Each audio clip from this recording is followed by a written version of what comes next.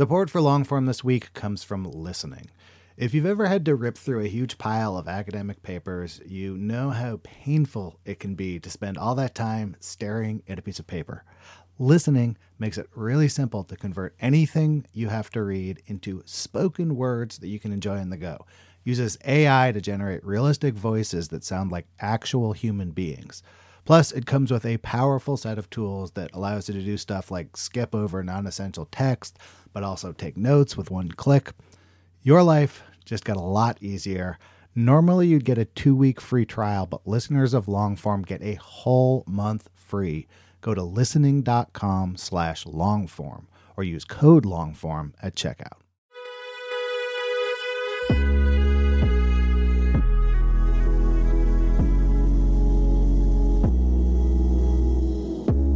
Hello and welcome to the Longform Podcast. I am Evan Ratliff. We're off this week for the holidays, so we are replaying an episode. It's my conversation with Habat Abbas, a reporter from the Kurdish region of northeastern Syria. Habat reported extensively on the Syrian civil war and on the various conflicts that spiraled out from that war, including the fight against ISIS and the aftermath of that. And in addition to her own reporting, she has also worked with international news outlets as what's sometimes called, quote, news fixer, someone who helps journalists who show up there looking for a story, trying to tell the story of a place, to find and report their articles, their news reports, their audio, video, you name it. And a lot of international reporting that you read, hear, and see would be utterly impossible without the assistance of a local journalist. And Habat is actually one of the best on the planet at this. She's worked with ABC, The Washington Post, Der Spiegel, The Sunday Times, many European outlets, TV and print. She's a brilliant journalist in her own right. We talked about her work, and then we talked about living and operating in a war zone, what it's like to stay when the rest of the crew goes home. And it's a conversation that I had really wanted to have for a long time, and I really enjoyed talking to her about it. So happy holidays, everyone. We will be back with a new episode next week. And here's Habat Abbas.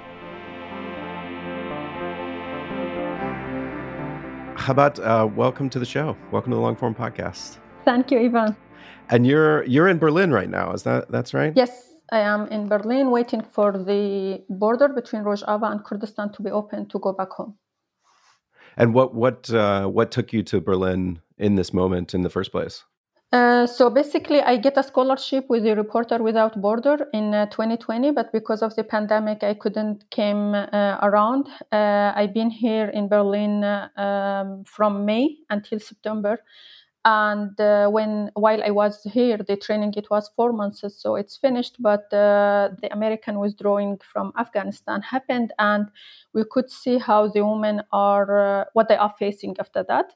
So RSF, they discussed with me that if I go back to Rojava, and we know that in some moments the American will going to withdraw again from there, as already they done partially 2019. So they said, we can't help you in a way. And we do believe like you will be a target for those, different kinds of troops that they wanted to attack, basically Turkey. And as a security plan, we wanna to help you to issue kind of freelancer residency to Europe, basically Germany, in order to, if anything happened there on the ground, you'll be able to get out of the Rojava, because even without this, I cannot even cross to Iraq. There is only one entry point to Iraq. And with my Syrian nationality, I can't cross with that. But with the European residency, I can at least cross to Kurdistan. And this is how I get 1 year residency, and planning to, continue my work as a journalist and do stories from the ground as time. Can you tell me a little bit about where you're from originally and sort of how you got into journalism? So basically, I born in 1988 in Qamishli city, one of the biggest city in northeast of Syria, in Rojava now. And it's kind of ironic, when I born at that time, it was a war in Syria. It was like a Syria in embargo in 88 because of this attack on Israel. And then there was sanctions against Syria. And I remember my parents, they said, when you born, there was no milk for the kids at that time. And my father have to go until Homs. It's a city like 700 kilometers until he gets some milk, for example, to just bring it at that time for me. So even my, when I came, it was already like in Syria, like embargo and the war. And at the same time, for the Kurdish people, there was a Halabja happened and Anfal massacres from Saddam Hussein against the Kurd in the Kurdistan in Iraq. So it's like a kind of 88. It was already a year of like massacres and killing and the war in both Syria and Iraq, and of course Kurdistan in the middle of this. I lived in Qamishli. I started my education as a primary school until high school in there. Then I moved to Aleppo University. I started English literature in the Aleppo University. Of course, my choice, it was to study journalism and political science, but I was not member of Al-Ba'ath Party. And there is a special sections in the, for the Kurd, it was not possible to get in. Even if you will get in as a Kurd, as a minority, you have to be member of Al-Ba'ath Party. Were you forbidden from joining the party because you were Kurdish, or was it that you choose not to join and then you were discriminated against because of that? No, I was not member of the party because my father used it to be communist and not believing in Al-Ba'ath Party ideals, and didn't find it like it's fit our cause as a Kurd and our principles. So my father, he was not member, and he already educated us to not be. And of course, I didn't find myself neither in Al-Ba'ath nor in any even Kurdish party to our days. I don't think the political parties in Middle East, they are playing kind of right way to serve the people. So to our days, I am not a member of any party. And as a cost, I couldn't study what I wanted to be. So I just studied English literature, and I graduated from Aleppo University 2010. I was planning to do a master or travel outside of Syria, but the war started. This is why I couldn't continue my education regarding political science. So I do journalism since 2012 almost. Of course, in the Kurdish area, there was no journalism, there was no journalist outlets, there was nothing, It was all based in the big cities, basically. So when we started, it was from scratch, and it was with the very limited tools. There was no smartphone yet. The internet, it was something new for us. The laptops, it was expensive. So, all these tools also, it was not there. Even for the cameras, it was like no camera shops, except like you go to just take a photo for the ID. Even I remember the first person who gave us a training for the camera, it was a person who used it to film the weddings. This is how we start this. And for myself, I was just going to the internet, to the cafe shop, downloaded some materials from the BBC or whatever, how to do the news or articles or stuff like that, having that and go back home and read that, And were you starting a publication with people? Was it a group of you? So basically, it was like kind of 15 of us, almost all of us. We were just new gradually from the universities. And in March 2013, we established a local news agency, Anaha, in Rojava, in Qamishli. We do believe we have to document it, what's happening there. It was basically the demonstrations at that time, end of 2011, beginning of 2012. And from myself, why I wanted really the journalism, because I was always watching the photos or read about the massacres took place against the Kurd and see that there is a very limited resources. It's like either someone from outside came and have a few photos or few things, about it. So out of that idea, I was always feeling like, why we are not doing something? We are on the ground, and maybe Assad, who will gonna bombardment everywhere, and all of us will gonna be killed. So who will gonna talk about here? Because there was no international journalists who interested in that area. It was all about Damascus and the opposition. So this is why this idea of we need to document it, what is happening. That was the basic goal for us. And how much of it were you trying to document it for your fellow citizens, your fellow local population of people, versus trying to document it for the world at large in the hopes that someone would come pay attention to what you were reporting on? At that time, we were using two languages, Arabic and Kurdish. For the Kurdish, we knew that the Kurd people also, basically the one who are from Rojava, they will not be able to read that one because we speak our language, but we never been educated in the schools to read and write our language, So we were just doing that in Arabic for the Rojava people, because the other part of Kurdistan they don't speak. And for the Syrian people, I don't think they were to our days interested in that area, So as I said, it was just like throwing a stone in a sea, like we don't know if there will be echo or not. We don't know if really someone interested or no, but we knew if there will be a massacre, someone will gonna go back and, check what was happening there, then it's there. And how did you keep it going? How did you find the resources and the equipment and everything else to be able to do it? For example, mine and my siblings, we are all used to study in the college. So my father, he bought like one laptop for us. So I had a laptop. Another friend had very small camera, very small, like a basic one. And the normal phones, we have it at that time. So I remember later on, we have the internet in my apartment, in my parents' apartment. And I remember it was super slow. And basically, we were sending video with a very shitty quality, to be honest. But even though it was so hard to send it, I will gonna sleep and my hand still like on the laptop, like sometimes I will wake up at 3 and just check, okay, it's still like going, like such a... I really, if I describe it to you, like we didn't have a car. So, for example, they were establishing councils and stuff in different villages and stuff around the city.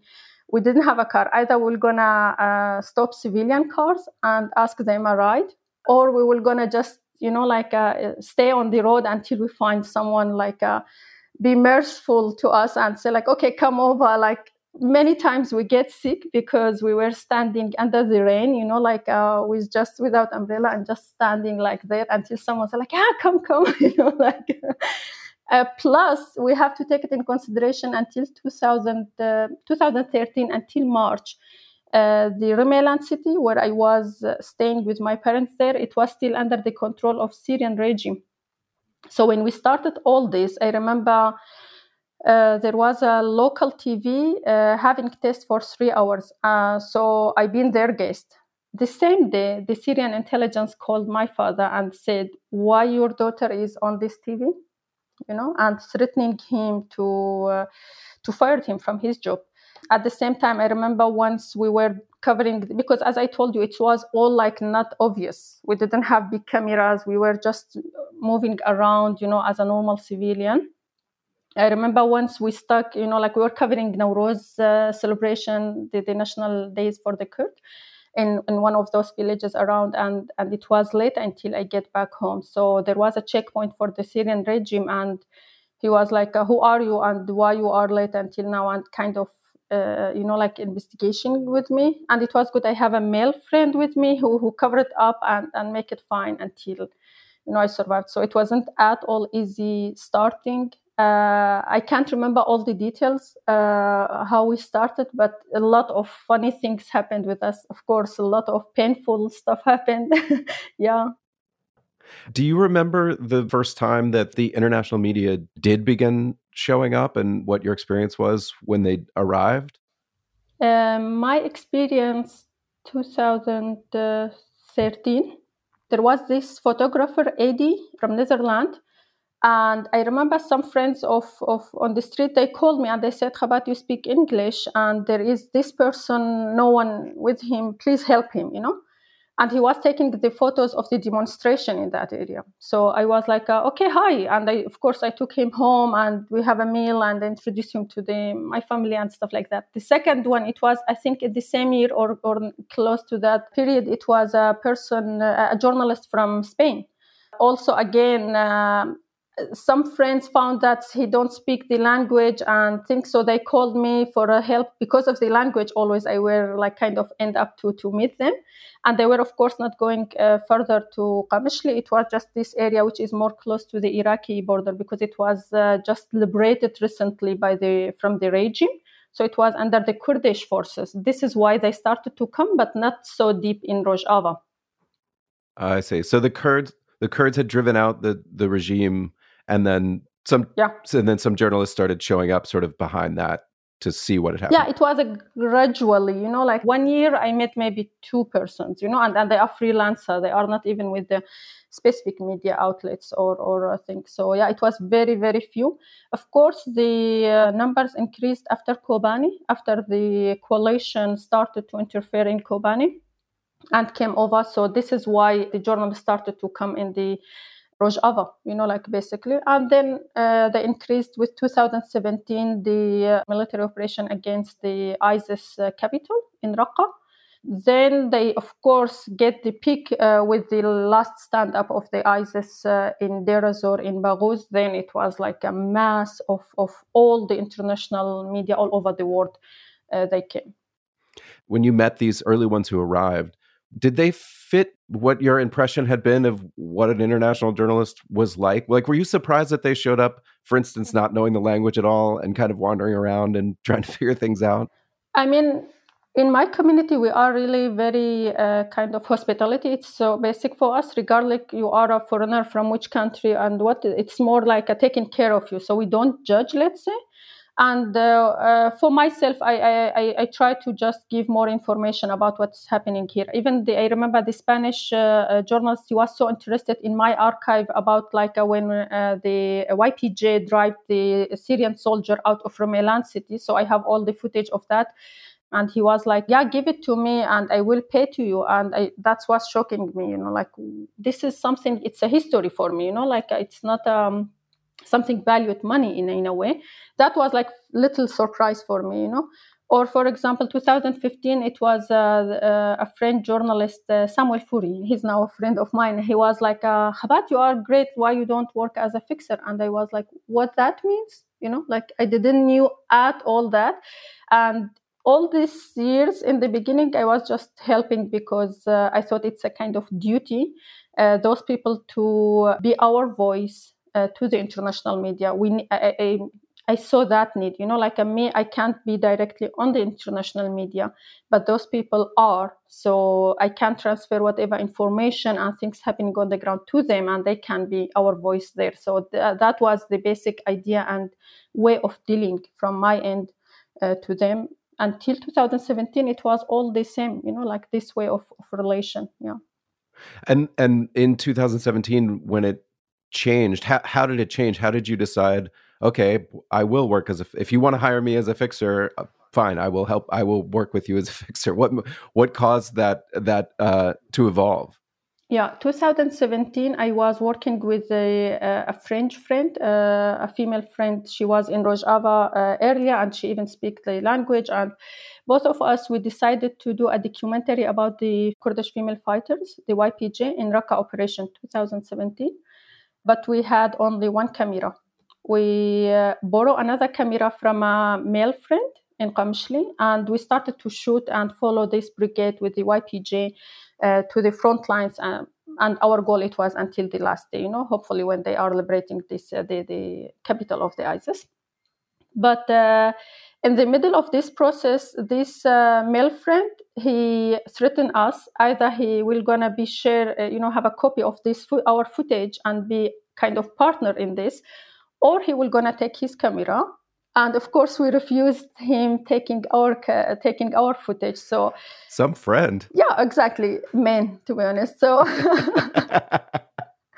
so we said, okay. I told my friend, you keep shooting in the front lines, following this brigade, and I will accept this offer working as a fixer. Because my opinion in the beginning, it was like, I will not work as a fixer because I don't want to be a shadow of anyone, and I wanted to keep my private projects. I don't want to be part of the others, That was my philosophy and my idea about it in the beginning. And then I realized that it's really kind of tricky to do all that by yourself as a local Kurdish Syrian female in nowhere. To get to those international medias. So I told my friend, go ahead with shooting, and I will gonna work with these teams. That's because I was receiving a lot of offers. As this friend, Samuel Foury, we were just in a random meeting, and he had someone with him to translate, and it was super bad. So I felt like not, comfortable with the not getting the right information at that moment. So I interfered and I started to help in that meeting. So he insisted to take my email, my number, to work with him next time. And then he passed it to other friends. But me, I was like, no, I am busy with my project. I focus on that. But when the camera story happened, so I said, okay, I will gonna work with whoever came. So TF1, they came. They communicated with me. It's a French channel, TV channel. And of course, I didn't know exactly what to do. So I asked a local friend what I should do with this. And they said, okay, you do the permissions, you go to the border, you hire a driver, and you bring them to the front lines. And, you help them with the stories. And of course, I was already in the front lines, and I was like, it'd been like a month as I was there. So I knew everyone, and it was kind of little easy for me. I was already doing this, by myself. So if I have extra people, it's not only that. At this time, we have a car. We have a paid driver and a car. While in my case and my friend case, we were always checking on the checkpoint and going to the Raqqa front lines with the logistic cars, with the ambulance car, with the, whatever it's in your mind, we always, and we find more stories in this way. So this time it was a luxury to be in a car with the crew, it was great. So I went with them to the front lines. And of course, I told them, everyone covering this area, let's do another way. So we went to the south front lines of Raqqa, while there was the most senior ISIS friends or whatever amirs, they used to be in that neighborhood, Mansoura, in Raqqa city. So when we arrived to there, it was everything still there, like the signs and everything, and the woman with the burqa and the ISIS flag and everything. So it was a very great footages have been, taken in that moment. When they publish it in the TV station, they thank online, an air me as a producer with them. And all the journalists who were covering Al-Mosul in Iraq, they were watching that. So they started to say, who is this Khabat? Because the TV writes the name, thanks to Khabat, and then they write it down. And I started to receive countless number. Everyone say, we will came to Raqqa from Mosul and we wanted to work with you, because they know that it's someone local who have to be there and understand the story. So I get money, then I worked with another team. I get enough money, then I go and I bought a camera and I started to continue shooting our documentary and refusing the assignments with the foreigners. But in Baghouz, for example, I came back because some friends were literally begging to me, please, we will not come if it's not you. Then I was like, okay. Me also, it's kind of addiction. The front lines, you can't stop it. You can't, you resist a little bit like smoking somehow. Then you are end up say yes. Then you are there. Then you cannot stop it again. So this is how I've been in this involving every time. And of course, I have a close friends. Those groups that we worked together, most of them we've been close friends. So when they came, it's automatically yes,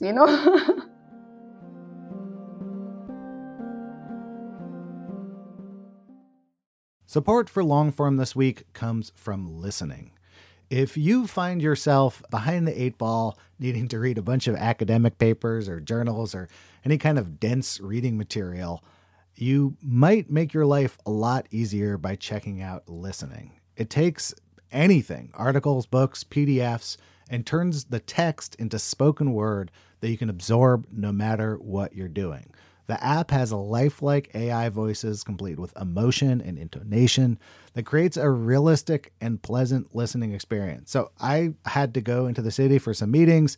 I needed to review some PDFs, threw them in there, listened to them on the way. It was both pleasant, and I kind of forgot that I wasn't listening to a professionally done audiobook or something. Very quickly, the voices sounded totally natural and human to me. This listening app might just transform how you consume reading material, and you can give it a shot yourself risk-free. Now, normally you'd get a 2-week free trial, but listeners of Longform get a whole month free. Go to listening.com/longform or use the code longform at checkout. Listening. Your life just got a lot easier.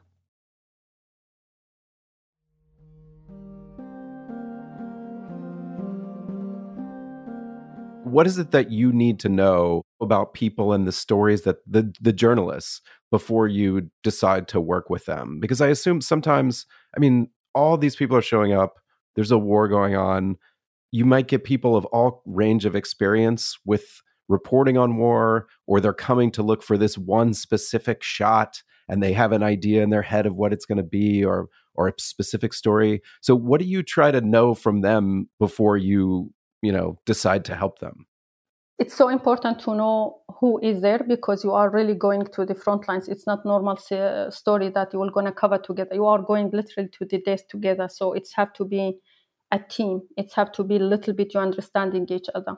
So in my case, I worked with some of them and they started to recommend me to people like them, their friends. So it's been a cycle, which is all of us, we know each other, we understand each other, we have a similarities, our beliefs, our principles, our backgrounds, whatever, it's became like something spontaneously happening. You are similar, so you end up with the same group. As I said, when I had the TF1, then the many French TV started to communicate. But because the two persons, that's Benawat and another friend, when I worked with them, we developed kind of relation there, we worked and it was great team. We, the driver, the two of them and me, we worked very well together. So they called me, for example, and they said, this is a friend and Chabad, please work with this person. They will recommend me to someone and they will recommend someone to me. And then we will going to communicate. And this communication through WhatsApp or Signal or whatever, then we will going to decide which kind of stories you wanted to cover. And I will suggest something, based on that. This is how it's worked. To be honest, I more also prefer to work with the writing outlets, newspaper, magazines, books, more than TVs. The TVs are very big crews. We were 3 cars. And it's so hard to control. And the big TVs, like people from BBC or from CNN or whatever, they bring like a security advisor. And I think my work as a fixer or a stringer or a producer, it's kind of clashing with the security advisors on the ground. So because they bring some ex-soldier and they came with them and they never been in Syria. They never been on the ground. Oh, a soldier from outside. They don't hire a local. Usually, the security advisors who are working with the media, they are ex-soldiers, from different countries, but basically American or European or Canadian, And their experience in the military, they invested to be security advisors with the media, people in the front lines, in the conflict. And I think that's not always work with the work of the local, because part of my work as a fixer, it's a security also. It's a security analyzing, security assessment, it's a security steps. One of the main reasons why the TV for me, it was hard to deal, basically the big TV. Of course, it's a better money, but it's a harder in a way to control. So I was more with this trend of a small TV crews, like one cameraman, one correspondent. That was perfect so far. Then it was like more people who are writing. So the stories, it's deeper for me and it's more diverse than visualizing only. Third, for me, to be honest, I do prefer always to work with the women. And of course, I don't deny that I have some bad experience, let's say. Swedish team, it was one of them, he was not listening to whatever I say, in the aspect of the security. So I would go, for example, there is a headquarter to our days of the regime in Qamishli city. So I was going to say, don't go in that direction. It's risky. You will be arrested. Then it's hard for us to help you. And next day you see that he's not listening. This patriarchy macho thing that they don't accept you. I just simply said, I would never work with you. I worked with the same outlet with another correspondent, but not with that person.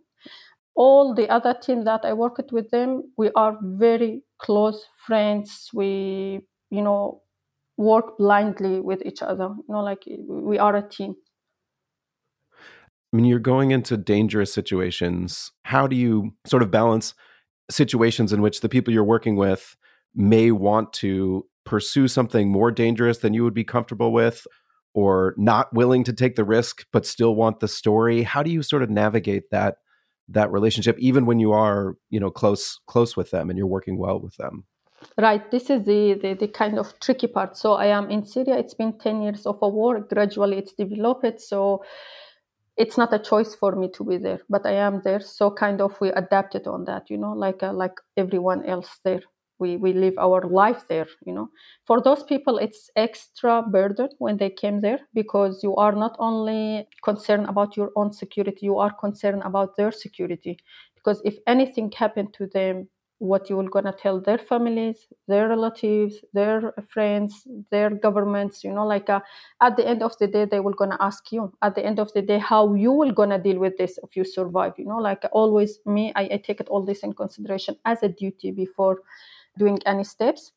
I will just give you an example to understand how hard it is. I remember with this German crew, we had a meeting with the ISIS fighter in Ramallah city. We finished it that day. It was 20 March 2019. We finished it, then we drive to Al-Hasaka city. It's like 3 hours far. We came to the SDF office and we told them, we want to go to Haql al-Umar, which is a place that's close to Deir. It's in Deir ez-Zor and other provinces. While it's close to the front lines, there was rumors about defeating ISIS will be announced. The correspondent, he was like, we have to be there tonight. And until we finished the interview, until we get to Hasaka, it was already around 2-3 p.m. And it was just those areas between Al-Hasaka city and Deir ez-Zor where we are going, just liberated recently. So full of ISIS sleeper cells. It's super risky, And SDF don't allow any media or any journalists to cross this area while it's became close to be dark down, So at 2 maximum, it's the last crew can cross. Otherwise, you can't. So we get there. We try to negotiate with the SDF media office. Please let us go. Tomorrow might be the announcement. We have to not miss that. And they were like, no, you can't go. It's risk. We don't allow anyone. Go tomorrow early morning. And the correspondent, he was like, no, we have to go. So I called the main office, the SDF main office, and I told them, can we cross? And they said, okay, Chabad, do you take the responsibility of this? And I said, yes. The team agrees, so we will go on our responsibility. And we will gonna drive very fast in order to, be there. So they said, okay, we trust you. Go ahead. Before we go, again, I told the correspondent, the driver, and the camera, the photographer, 3 of you are, of course, older than me. You are married. You have kids. Me, I'm not. So are you sure we have to do this? And 3 of them said, yes. Then I said, okay, here we are. We get the car and we drive a very, very fast and we get there. So such a thing, it's not only my decision, it's the authority, it's the team, it's everyone. Mm-hmm. Another story with the ABC. We were in the Raqqa front lines and we were looking for the Yazidi brigade fighters in order to interview them. We couldn't because the front lines, it was very, like a kind of circulating all around the city. So it was a lot of different brigades and factions. It was hard to find who is where. We find YPJ female fighters unit. So we said, okay, we're going to interview them. And I knew them before. So we interviewed them. And the commander, she's a friend of mine, Sozdar Derek. And she was great. We had amazing, an interview with her. She drive us to the very front lines. And when we get to her, kind of very front point, she told us if you would stay here, because during the night, the Americans are bombarding and airstriking, and it's all amazing footage. You would like it. It's all kind of lights, there. So stay with us, and I will gonna allow you, because she knew me. She wanted to give a favor. She wanted us to have exclusive access. And of course, it's such an amazing offer. You don't want to miss that. I was in, and there was a security advisor and the correspondent. So 3 of us, we sit and we discussed about that. And at the end, we said, okay, we can't stay because the team already decided to leave. Like it was the last day supposed to be in Rojava. It was 15 days we are working. So it was the last day. So they said, we have to leave. We left. They crossed to Iraq. The day after, I started to receive the news that this commander, Sozdar Derek Shiful Martyr, with her members, the brigade that we were staying, the place that we supposed to stay at that night, mistakenly been bombarded by the American and killed many fighters, including Sozdar and her colleagues. So, this is the situation. And of course, in the ABC team, they were super attached by this incident. And even the audience who already were following her story the days before, it's reflected very hardly on the team in New York and everywhere. And they were calling me and, even crying. And it was hard moments for all of us. So I told them we can continue her story. We will gonna show her funeral. You are not here, I am here. Let's do it like this. Let's show the Americans what is happening here. Let's show the Americans how easy to lose your life here. Let's show them what is the cost to protect all security all over the world, to defeat ISIS. It's such a woman, such a great people like her. So they accepted, and I sent them the footage of her funeral, and they added extra moments to her story. And until our days, every anniversary of her, martyrhood, at that day, we are sending messages to each other. We're remembering her. You and the crew? Since 2017, yeah, the American team, yeah. Yeah.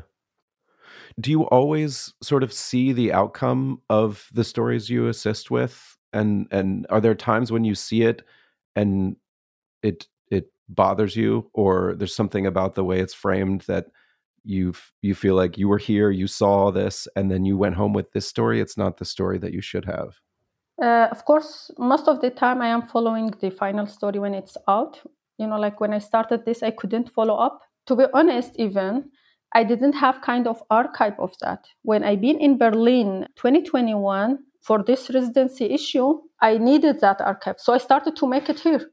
It was the first time for me even to see some of those stories that it's been out and I didn't see it. I don't know. It's just like too much crowded back home, So yeah, of course, not always I agree with the way that it's been shaped or out. Sometimes what's bothering me, it's like this kind of journalists who think that they are clever enough to understand deeper than the locals, or they don't get the context, but they just, write it in a way that they think it's right, while it's really not matching the reality on the ground. But sometimes, of course, I message them. And recently we had a story with the Telegraph about this ISIS de-radicalizing center, and they write it in the title Guantanamo. So I was like, why this word it's there, it's completely opposite of what we've seen on the ground. It's not torturing place. It's totally the opposite, And they said, yeah, we don't write the titles. It's the editors. It's not us. And in this case, again, it's industry. And of course, what's bothering me, for example, in covering Syria, I always say it the international media framed and showed ISIS as the victims and showed Syrian as we are the one who is responsible for that, which is not the right thing to do. Syrian are the victims. Myself, I lost my brother in the war on the hand of the ISIS. So, but the media, how they are showing this and how they are covering that, it's like that. For example, they came and they keep reporting about ISIS kids in the camp, but never they report on the fighters' orphans who are the victims of ISIS. No one care about those families, how they are survived. They are the one who paid the costs. They are the one who lost their fathers and mothers, or the civilian victims. They don't show it, So I don't. It's my point. It's not always disagree with what they write and how they shape the story. No, this is kind of more or less fine. but the story itself. Even I have argued with the different editors, like, why ISIS?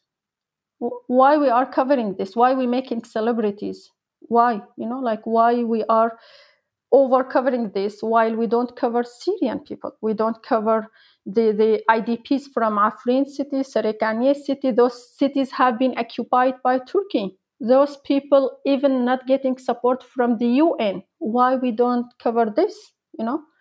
And they say, but really, we don't also cover this, but this is what the news want. This is what the editors want. And I think I can see from my experience that there is a gap between the editors, who are kind of elite in their luxury offices, and the amazing journalists who are in the field, who are sympathizing with what they are seeing on the ground and wanted to cover, but they have to satisfy the editors. And this is how we end up to have a kind of little gaps in a way of covering in general, like it's not a matter of like, yeah, they shape it in this way. The problem, I think it's bigger. How this industry it's working, how this industry is deciding what they should cover, why all of them, they cover the same story, for example, from different angles or whatever, but why it's all on the same line. We're supposed to have a media covering everything. And when someone comes to you that you trust and wants to do one of those stories, like you've done, I feel like the Washington Post series that you worked on, I mean, some of that was sort of ex-ISIS wives and children. And did you say at the beginning of that, I'll do it, but why do you want to do this instead of an alternate story?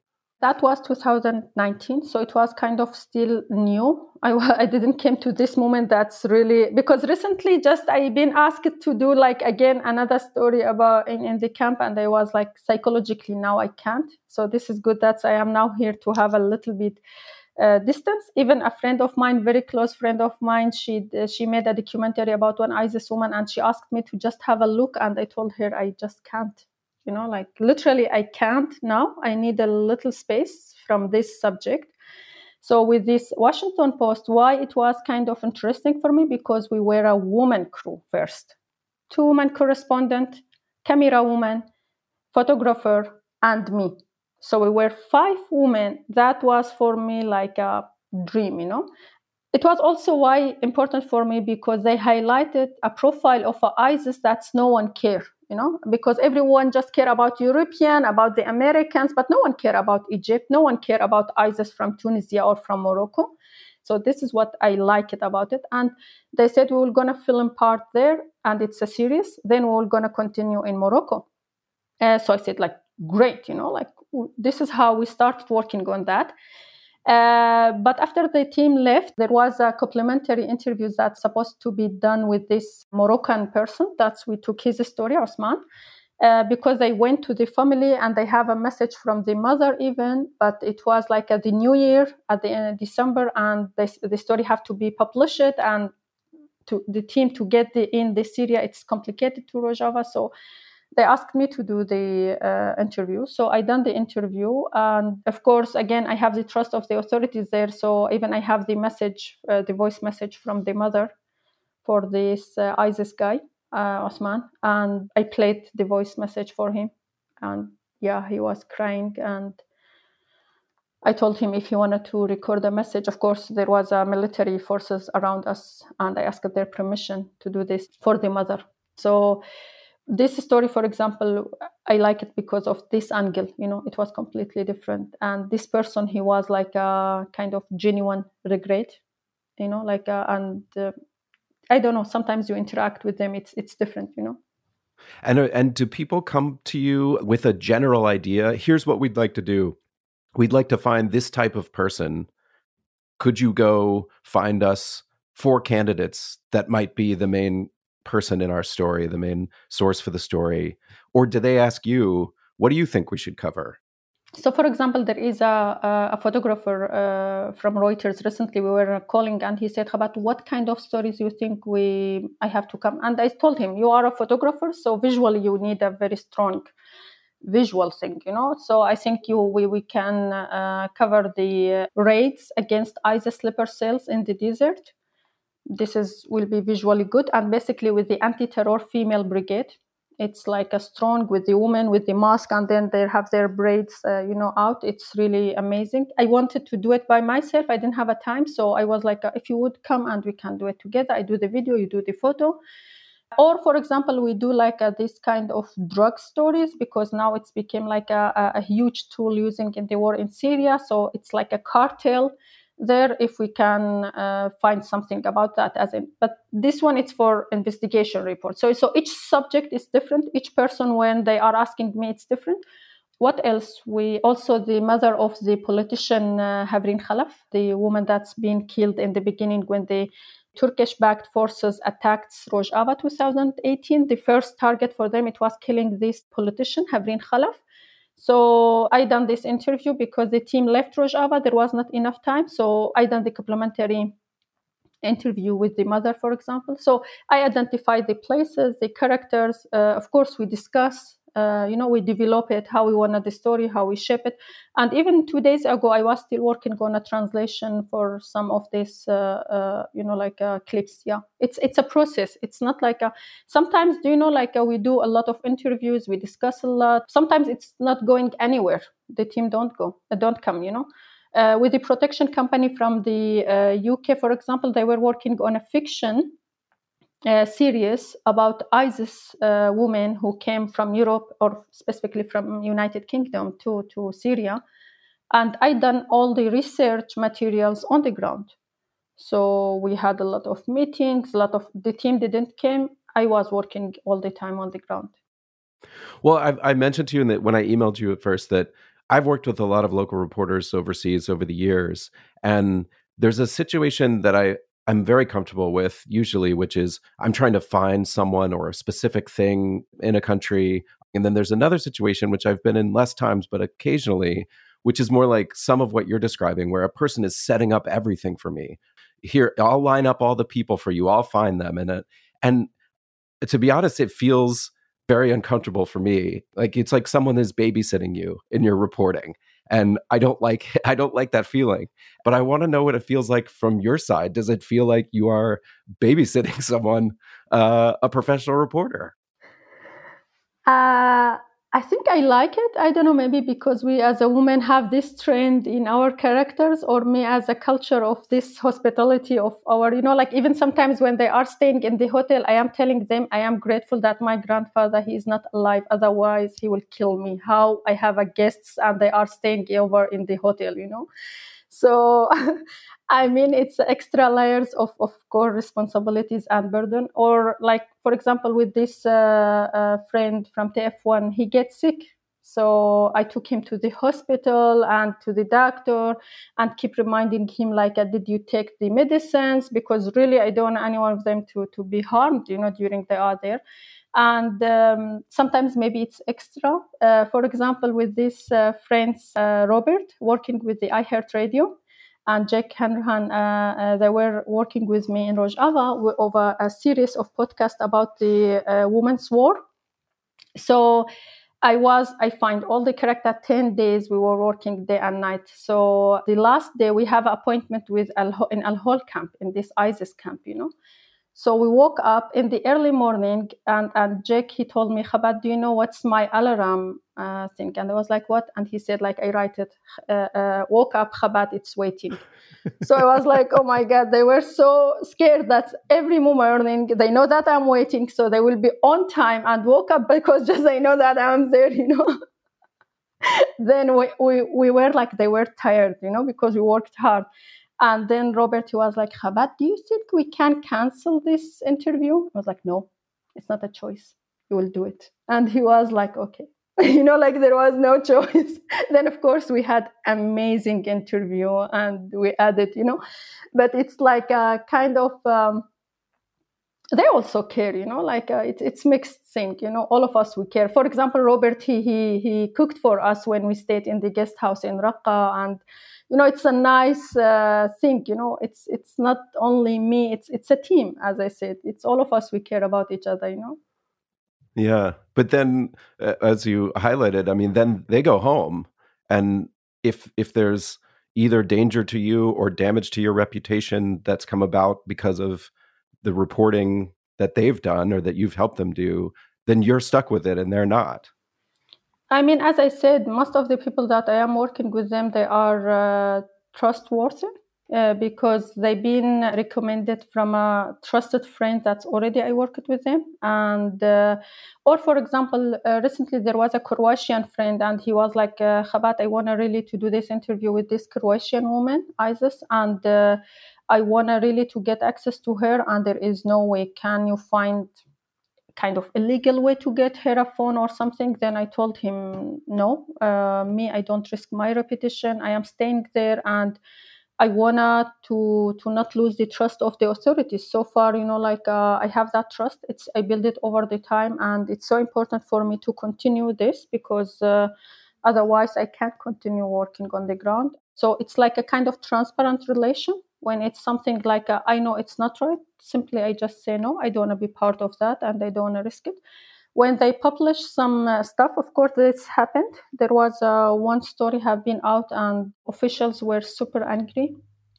And of course, they called me and I explained like this person just came for one time in Rojava. They maybe sometimes over pro the opposition, Syrian opposition. They don't know the Kurdish case or what's happening in Rojava. It's kind of not understandable by those people because most of those journalists they were covering for years either the regime side or the opposition with the rebels, So when they came to Rojava, it's something different for them. So they came with the stereotype in a way. And from my end, I try to explain as much as I can in 1 week about this system. And we've done a lot of things. But if they don't want to see that, it's not my fault. If they write it in a different way or paraphrase it in a different way, it's their fault. So it's a communication process. You, of course, have your own work, and particularly in 2019, you were writing about the Turkish invasion, and you wrote a beautiful piece for the New York Review of Books, and you were writing for the Daily Beast. And how do you decide when you're going to keep the ideas and the stories for yourself and not give them away to the people who suddenly arrive from overseas? And how do you sort of divide that up and carve out the time for your own work as opposed to helping other people with theirs? To be honest, I have to highlight that also I didn't done the journalism all the time starting from 2013 or 12 until our days. It was because journalism don't give you the basic to survive in the aspect of the financially, and I am doing freelancing. So I've been in the humanitarian work as well with the MSF, with the UNHCR. For a while. This is why I don't have a lot of kind of journalism out because first, not everyone will I don't want to do it in the local media because now there is over maybe 1,000 local journalists on the ground. So wow, from zero, there was no one when you started, and now it's thousands everywhere. Even last time when we were covering with this France 24, like a story of American withdrawing, there was a funeral. And we went, and on the stage there was hundreds of journalists with the camera, and the cameraman with us, and he was like, "What is this? Never I saw this amount of people with these cameras and things." So I don't know. It's a reaction maybe after the war, but it's there. So for myself, I was like, no, I will gonna stick with the international media because I see the need for us as a local to be heard by telling the story by ourselves on the international media platforms. And this is hard to get there. At the end, I think it's already hard for the foreigner themselves. So for me as a local, it's really harder even. And I do prefer to send their teams on the ground, to cover such a conflict, not by locals to be covered. And I understand this. And this is why, as I said, I changed my mind in the beginning. I was like, no, I want to do everything by myself. But then I realized that it's not about doing where you were going to publish it. Because you're pitching that in a different places and they are not interested in, And it's hard to get that. So while if you are giving this story to someone who already the team of one of those outlets, for sure it will be out. And for me, the story have to be out, regardless how, but it have to be out. So in this way of thinking, I give the story as we are co-author, we work it together. And I think, okay, I can do this for a while until I have a real name out. Then I gain the trust of the international media that they will accept it directly from me. In 2019, when I was covering the Turkish invasion, what happened, there was an agreement between SDF and Russia. So the Russian troops and the Syrian regime troops came and took over some parts of Rojava. So the international journalists have to be evacuated out of Rojava because technically they are illegally in Syria, not coming with a visa from Damascus. They came from Iraqi border in a kind of illegally entry point. So they all get out, and there was someone, I saw the gap that someone have to cover this, and I speak English. So I started, to be honest, even I didn't have a time to reach out to anyone. They were reaching out to me and say we are interested what's happening there. So just please send us, and just, joining different interviews and covering on the ground with the thing. Because for me at that moment, I didn't know if I survive or not. I risk everything. I just say, I am here. Who wanna know more about this?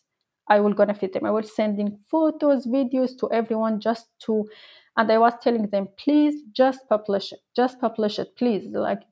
Let's stop this invasion. And to our days, based on this political analytical people, that they said one of the main reasons that invasion being stopped, it was the media pressure.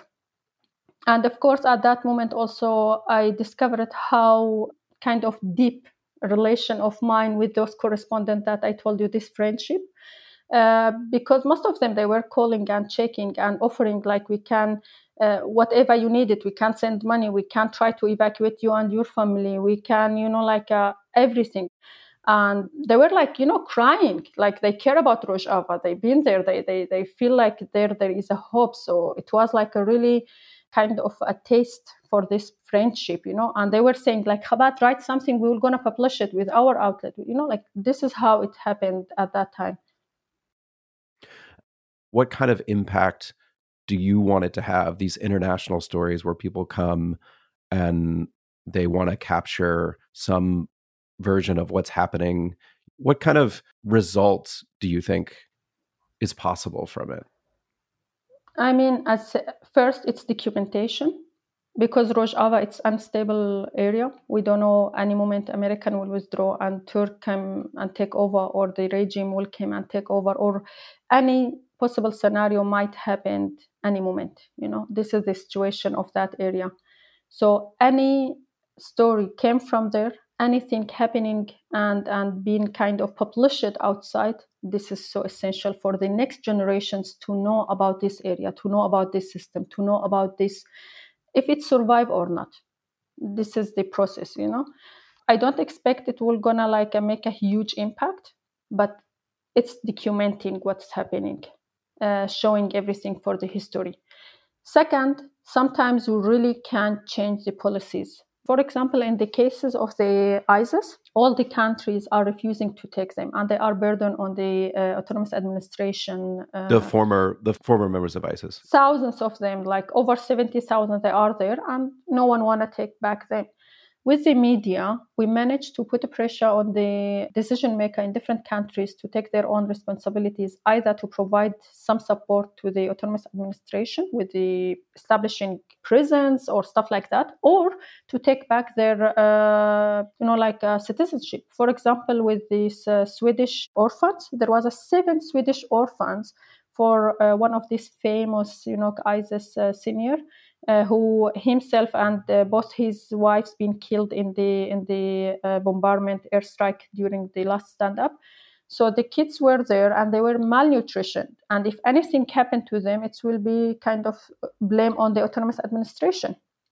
So we covered that. Me personally, I covered with the different outlets specifically for this story.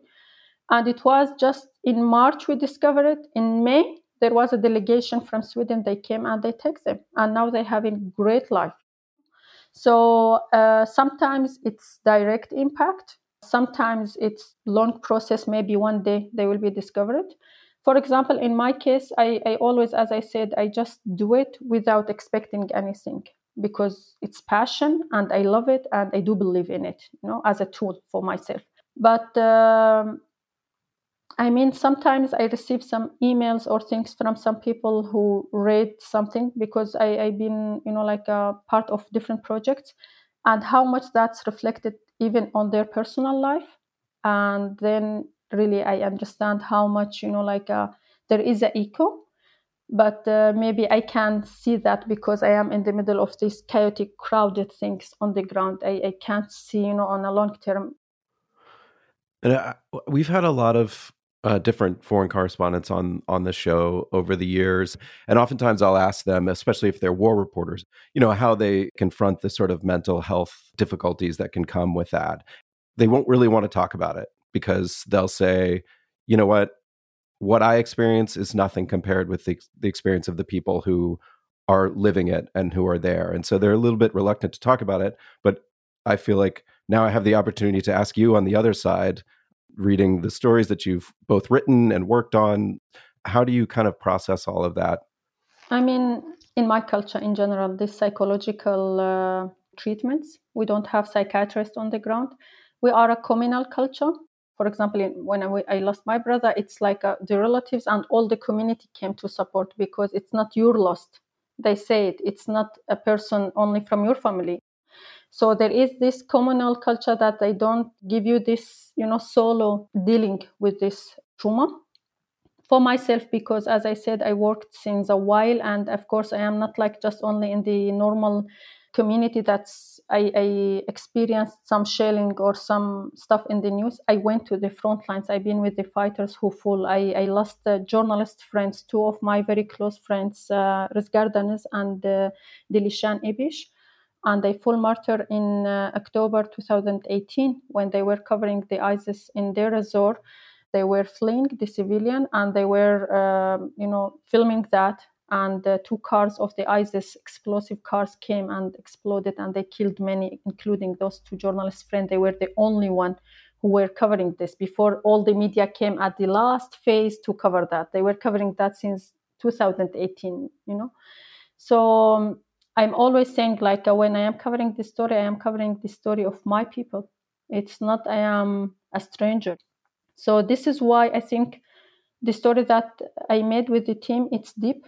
Because, for example, when we done this documentary about the American withdrawing, with these YPG fighters, with this female judge, with the mother of politician Havrin Khalaf, all of these interviews, they were, of course, I was sitting in front, and when the correspondent asked the question, I asked them in the Kurdish language or the Arabic language. And when they answered to me, they looked to me, and they will cry, and I will cry. It's like I can't not interact with this, because what they are saying, I know what it is. I am part of this. They talk about some people that I know them.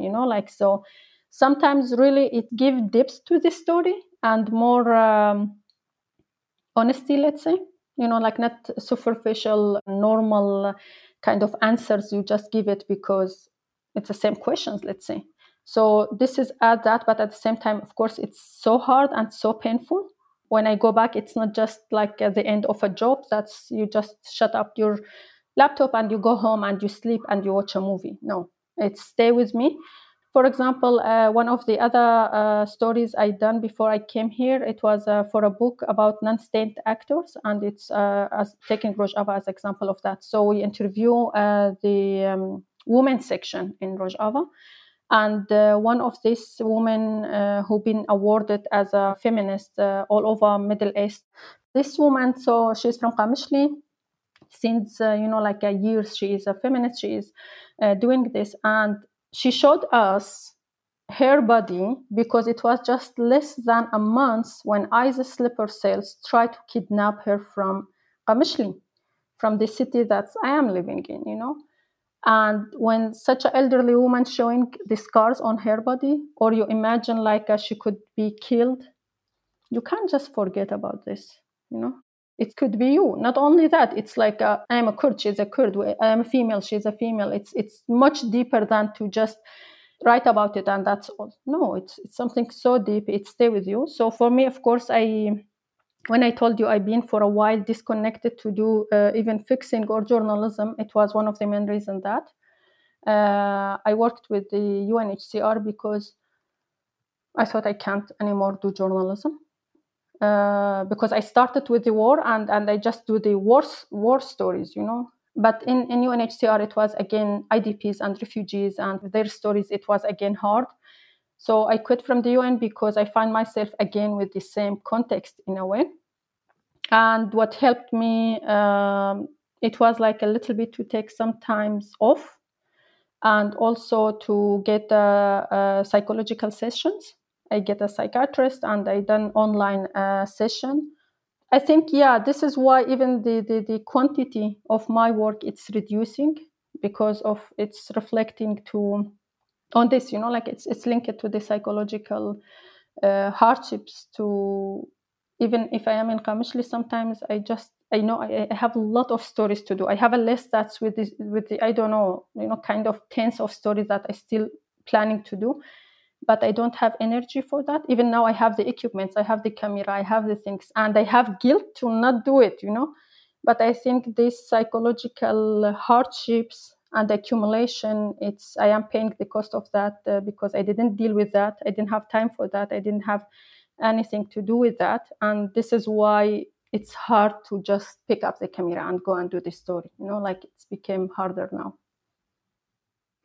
Do you think when your residency gets sorted out and you can go back that you'll be ready to embrace it again? I mean, particularly with the risks, because didn't you also face threats before you left from multiple sides? I mean, there is a lot of Turkish nationalists or jihadists, you know, around. So I always avoid to mention a lot of informations on the social platforms, and this is why I am not active on the social platforms as a way of protecting myself in the aspect of where I am or what I am doing, or, you know, like I don't make a lot of noise about it. I just try as much as I can to be low profile. I am even recently was avoiding to stay with my parents because I felt if anything happened, I don't want to harm them. So I stayed in Qamishli. Also, recently, Turkey are using drones, assassinating people in Kobani and in different cities, in Qamishli, in different cities, by identifying specific targets, civilian or military. And, you know, like there is no way you can escape this because it's a drone and it's a missile. So it's like, you know, you can't.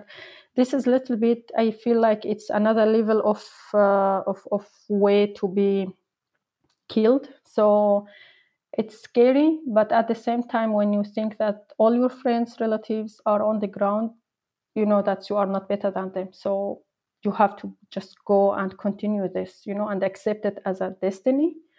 I've been part of this and I have to continue, because even if I am now in Europe, it's not relaxing. It's not like you can disconnect from what's happening there. It's not like you can just live your life as nothing happened. You can't be a normal person after that. I don't think anyone can do that, and neither me. So for me, it's so important to continue this. For example, when Dar Derek, she full martyr, before in her interview, the correspondent asked her after the war, what you were going to do? And she said, I want to be a journalist. For me, I am continuing the path and the dream of those people. It's not about me. It's about a community. It's about like a project there. It's about a hope. It's about a lot of other things, you know, beyond my personality. I am just one individual out of millions, you know.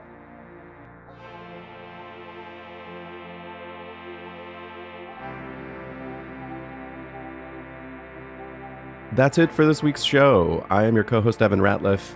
I want to thank Habat for coming on the show. Really incredible conversation, and I really appreciate it. I also would like to thank our editor this week, which is Jackie Sajiko. Our intern is Noelle Matier. My co-hosts are Max Linsky and Aaron Lammer.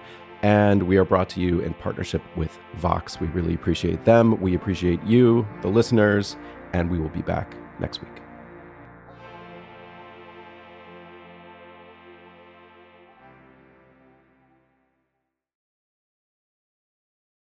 Support for Longform this week came from Listening. Listening makes it easy to convert written text to pleasant audio tracks that you can take in no matter what you're doing.